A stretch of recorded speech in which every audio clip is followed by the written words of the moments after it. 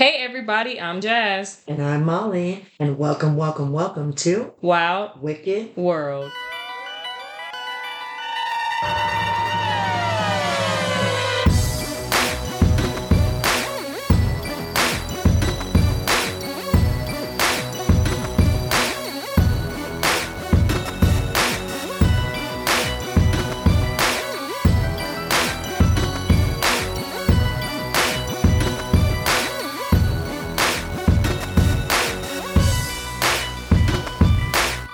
Well, hello, guys. We are back with the mini Wicked. Hello. Yes. I feel like I always have to do something three after you. I feel like you've been doing the yes after quite a bit. I don't know. I don't know. I feel really awkward after that moment.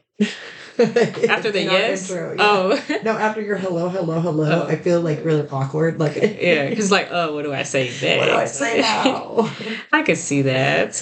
So we are once again in my kitchen. Woohoo. Both of us are feeling really frumpy today. I know I look like crap, I'm sure. My hair is all frizzed out, no makeup. Like I'm wearing a bonnet. it's like really gloomy outside too. Like when I woke up this morning, I'm like, man, it looks like it's still nighttime. Like I haven't seen the sun in like a week. I'm tired of it. Yes, Nikki and I were just talking about that. We was like, when is the sun gonna show up? I want the sun again. I'm so tired of not seeing the sun. We're miserable. I mean, it's like we went from snow and super duper cold to like it's been raining basically for like the past 4 or 5 days. After the snow. It's not as cold, so I mean, I guess it's, lesser of the evils, but ugh, man. And it's like everybody's sick. I have a headache because I have like this head cold and yeah. Keep the sickness away. Jasmine's hiding her straight hair from me today because she didn't want me to make any comments. I just like they say it's like really good to sleep with a bonnet on when you have straight hair. So like I said, I'm feeling so lazy today. Like all I did today was like brush my teeth and wash my face. So you went to your Bible study thing like that? It was virtual. So I just turned the camera off.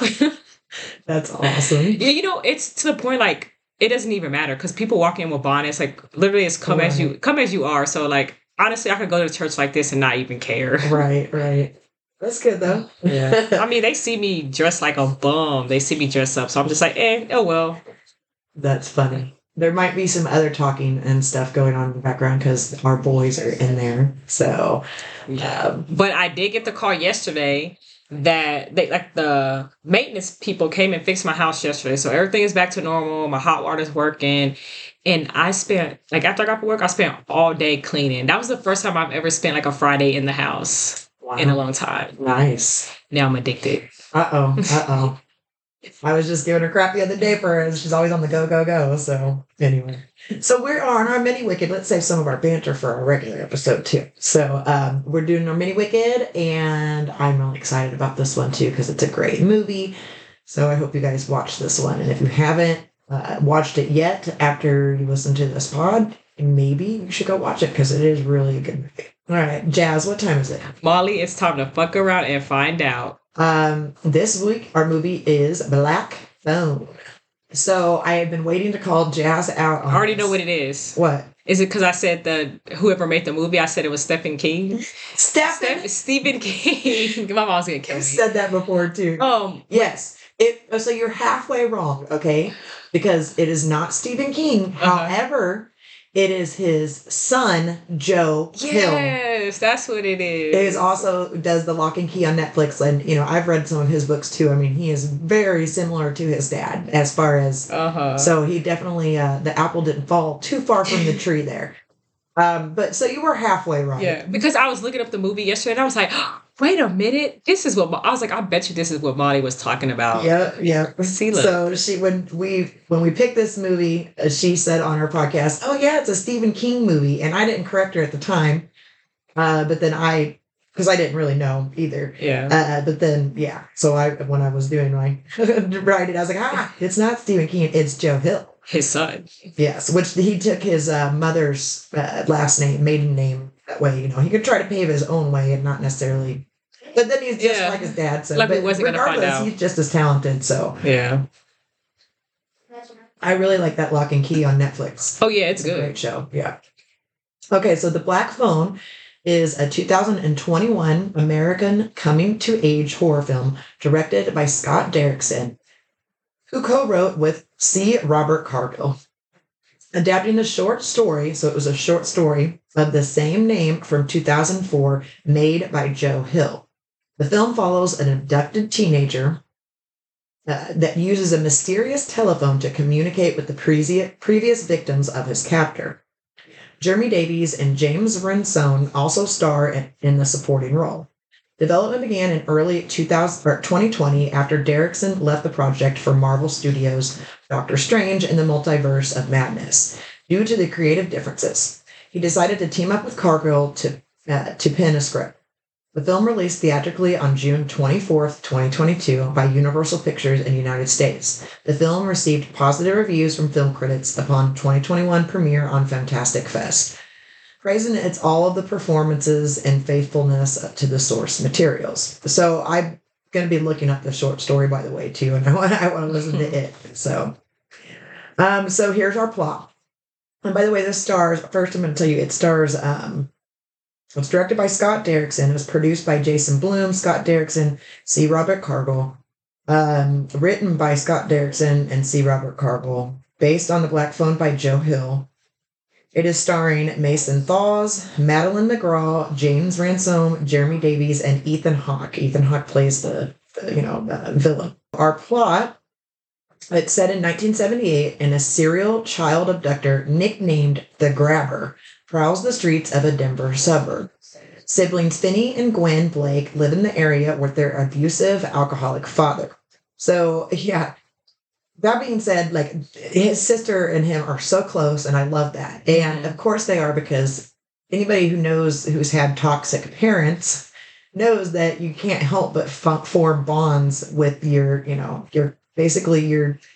co-conspirators. You guys have to have each other's back and stuff when you have parents or a bad home life.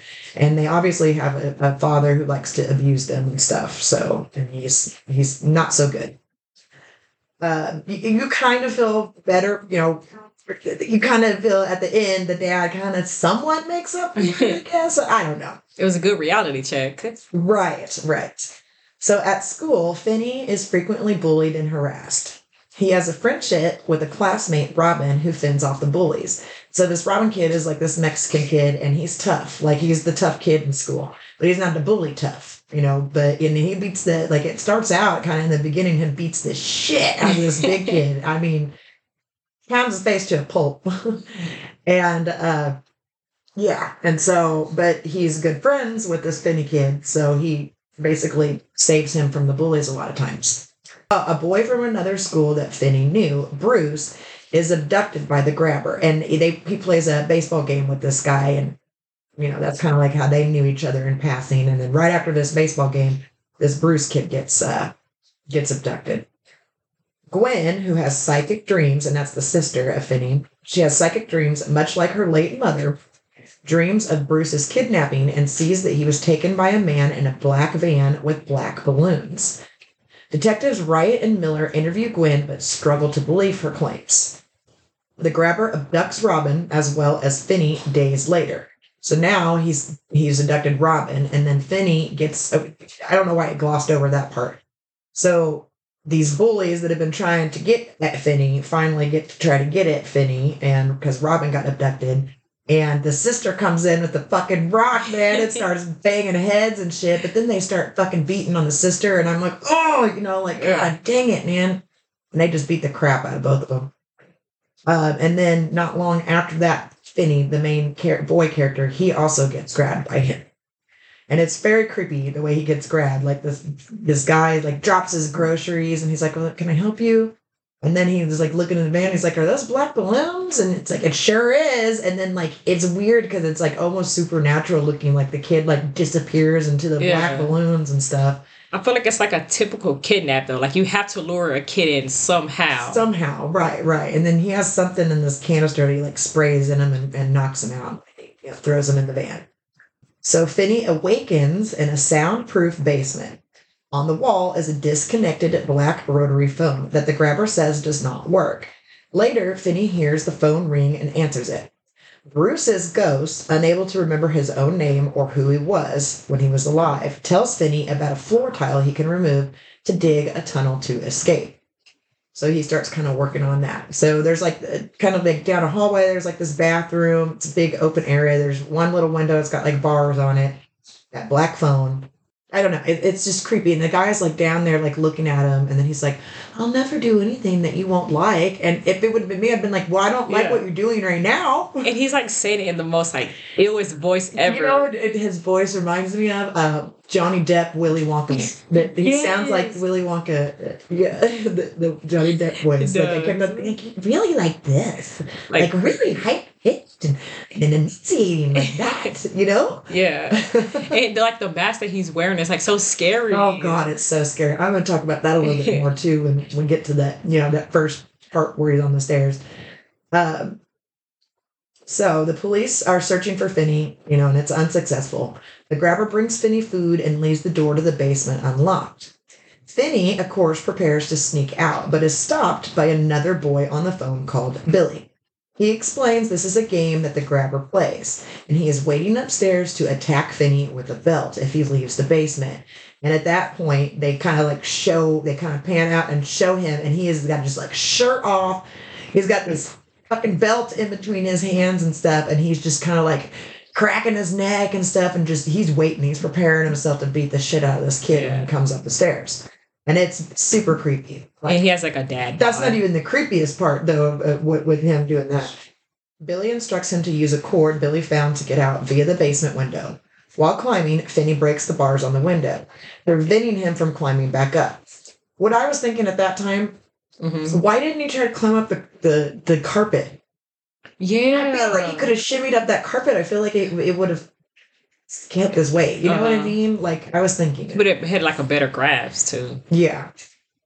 So Gwen dreams of Billy being abducted and confides in her father about what is happening. And so before Finney had gotten taken, like the father beat the shit out of the daughter because the cops came to his work to ask about, you know, her dreams and stuff. And so he was pissed off about that, so he beats the shit out of her. But then she ends up going to him about it and being like, Dad, you know, my dreams, what if they're real? You know, what would it hurt? What if it can help find Finney? She says. And then they start going and driving around the neighborhood to see if they can, she can see this house that they're trying to find. Wright and Miller speak to an eccentric man called Max, who stayed in the area with his brother. It's revealed Finney is being held in Max's basement, of which he is unaware, and the grabber is his brother. So the cops come in there and they're talking to him, and he's all like trying to tell him what's what. And then the cop, as he's leaving out, he's like, "Yeah, you might want to clean up before your brother gets here." And he's got like 3 lines of cocaine out on the table. Yeah. And then he's like, idiot. And then he proceeds to sniff it. So after an agitated exchange with the grabber where he tests Finney's honesty, he makes it seem as if he would have let Finney go. Finney speaks to another one of his victims, Griffin, on the phone. Griffin shows Finney a combination to a lock and informs him that the grabber has fallen asleep upstairs. And this is the part where it's so creepy. Finney sneaks upstairs and unlocks the door, but the grabber's dog alerts him to Finney's escape. Finney flees down the street, but then he's recaptured. And like the whole time, like this is one of those parts where I'm like, you're on the edge of your seat. Right. And like the numbers to the combination, he just has the numbers. He didn't know exactly what they were, so he had to try like every different combination. It was like the 3rd or 4th try. And you're just like, God dang it, just get it, you know? But he's like, has to walk by him, and he's sitting in this chair, and oh my God, it's so scary. It's nerve-wracking, for real. It's very nerve-wracking. But he's recaptured. So it's like, God dang, man. I was rooting for him. Yeah. So despondent over his failed escape attempt, Finney answers the phone to hear another victim, a punk called Vance, whom Finney was scared of.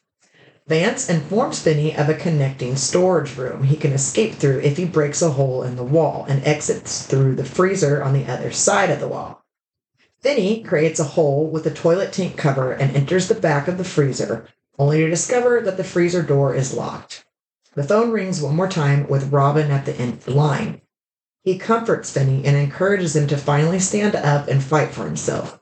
He instructs Finney to remove the phone receiver and pack it with the dirt he had dug up to use as a weapon. So it's going to turn out that all these different things that these prior victims have told him to do are all going to help him out in the end. So Gwen, meanwhile, his sister, dreams of Vance's abduction and discovers the property of the grabber.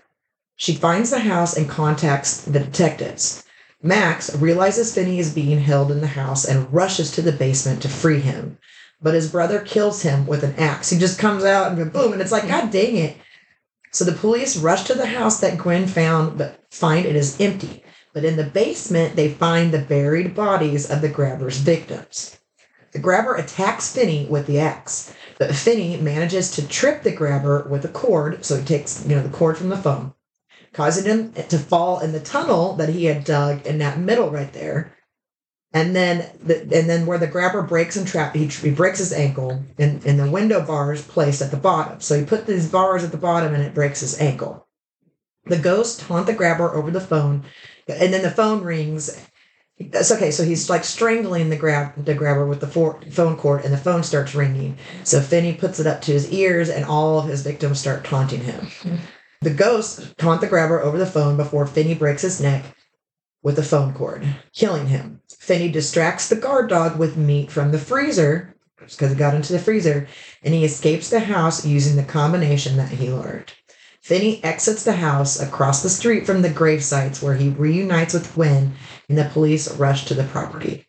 The siblings comfort each other as their father arrives and apologizes for his treatment.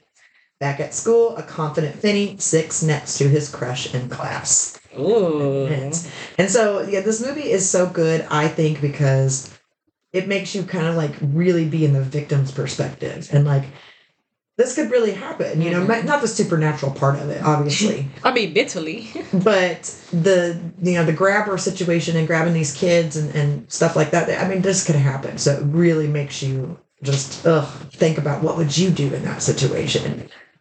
It's fight or flight. But what's crazy though? Because like you don't think about that. Like boom, you're just walking in. You wake up in somebody's basement trap, not knowing where you're at, what to do. I couldn't even. Especially as a kid. Couldn't even imagine. Let's just discuss it for a minute. The mask. The mask is like so creepy. Like it's like a devil mask, and he freaks out at the end when he takes when the kid takes the mask off. Yeah. He's like, oh no. But the guy is just as ugly as the mask is. And I really want more of his backstory too, because he mentions about being in that basement. Uh-huh. So maybe he was like held there when he was a kid, by like a bad parent or something. Mm-hmm. I don't know. So I like the idea that the whole time he was across the street of the house that the cops and the sisters were all looking into. So it's like they were that close. Yeah. And it's like they were showing her where their bodies were. Uh-huh. But they were still so close. But yeah, because she like wrecks her bike when she finally sees the house. She's like driving around in the rain, like just looking at the house, like, please, let me see it. And then she like, all of a sudden all the dead bodies appear, and so she crashes her bike, and then boom, there's the house. And then that's when she calls the detectives. He got a real sister, because if something was ever to happen to me, my sisters better be on it like she was. Oh, and then both of them are like perfect for those roles too. Mm-hmm. Like that boy gives the best face. Like his face, like he'd be looking at him, and you could like read everything on his face. It's like the chick in The Handmaid's Tale. Like I love her face. I love The Handmaid's Tale. Because she can say so much just by her facial expressions without ever even talking. Yeah, she was made that kid was like that too, and I love that. And it's like a hero story. Like the skinny little scrawny boy gets bullied, escapes. Right. From fighting back. And then like the bullies that were like beat the crap out of him before, like they all look at him like, holy shit, he escaped a serial killer. We can't fuck with him anymore. Like shit. He's the big dog now. Yeah, right. And then he also helps the prior victims in his way because, their bodies get found and they, at least their families and stuff have closure. So. When I first seen the movie and I was like, the phone is ringing. Like, I was like, is it really ringing or is this like something he's imagining? I could get like delusional. So I was like kind of complaining against that back. Well, I definitely liked it the second time. Like the first time I liked it, but the second time I really liked it a lot better. It's always better the second time. You see more, you understand more. Right. So what are you going to rate it? Oh, 10 out of 10. I'm going to go an 8. I mean, 10's going to have to be just like... I'm not just going to give a 10 out just willy-nilly. 10 really has to be something. But, I mean, I was going between an 8 and 9, but I'm going to give it an 8. Uh-huh. So, I mean, I really liked it, and it's definitely something I will watch again. So, yeah. Joe Hill, keep on keep on following your daddy's footsteps. You're doing a good job there, buddy. So, and how much you want to bet you didn't bring the movies? No, that's what I said. I sat here and was like, bro, we'll just add it. We'll just do the people under the stairs. No, we're not picking another one of your movies. No, that was yours.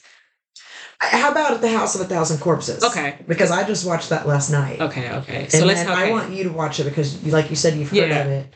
I'm so surprised that your mom hasn't made you watch the house. She don't like scary movies. Really? Yeah. She likes Rob Zombie, though, I bet. I think she'd probably watch because it's Rob Zombie. So let's act like we're all in the movie. So that's what we're gonna do. House of a Thousand Corpses. Since Jasmine forgot the. It's been a week. Yeah, and so I already watched it last night because me and Davey love that movie. I figured that's okay. The first time you watch it, you're gonna You're gonna be like, what? It's not as great like when you watch it again because you already expect everything. You know what's gonna happen. But man, it's kind of like Texas Chainsaw Massacre ish. Like you got this crazy inbred-ish family that's like murderous and shit. Not good. That's not good convincing. No, I'm telling you, it's good. Okay. It's trippy. I mean, Rob Zombie puts a different flair on it and stuff too. You've seen his Halloweens, right? Yeah. So we were talking about that last night. I feel like Rob Zombie only makes good movies when he's remaking other people's movies. Like his standalone ones are not that good. Like Salem and 31, they're not that good. So anyway, all right, guys. So that is our Mini Wicked on Black phone. So if you would like to contact us, like maybe you have a movie suggestion you'd like to add, you can do so at 3wpodcast2022@gmail.com. And make sure that you follow our TikTok and our Instagram, both at 3W Podcast. Don't forget we have an X page now, which is formerly known as Twitter, and that is at 3W Podcast 2022. Make sure you like our Facebook and join our discussion group, both at Wow Wicked World. All right, guys, keep being decent humans. Okay, bye-bye now.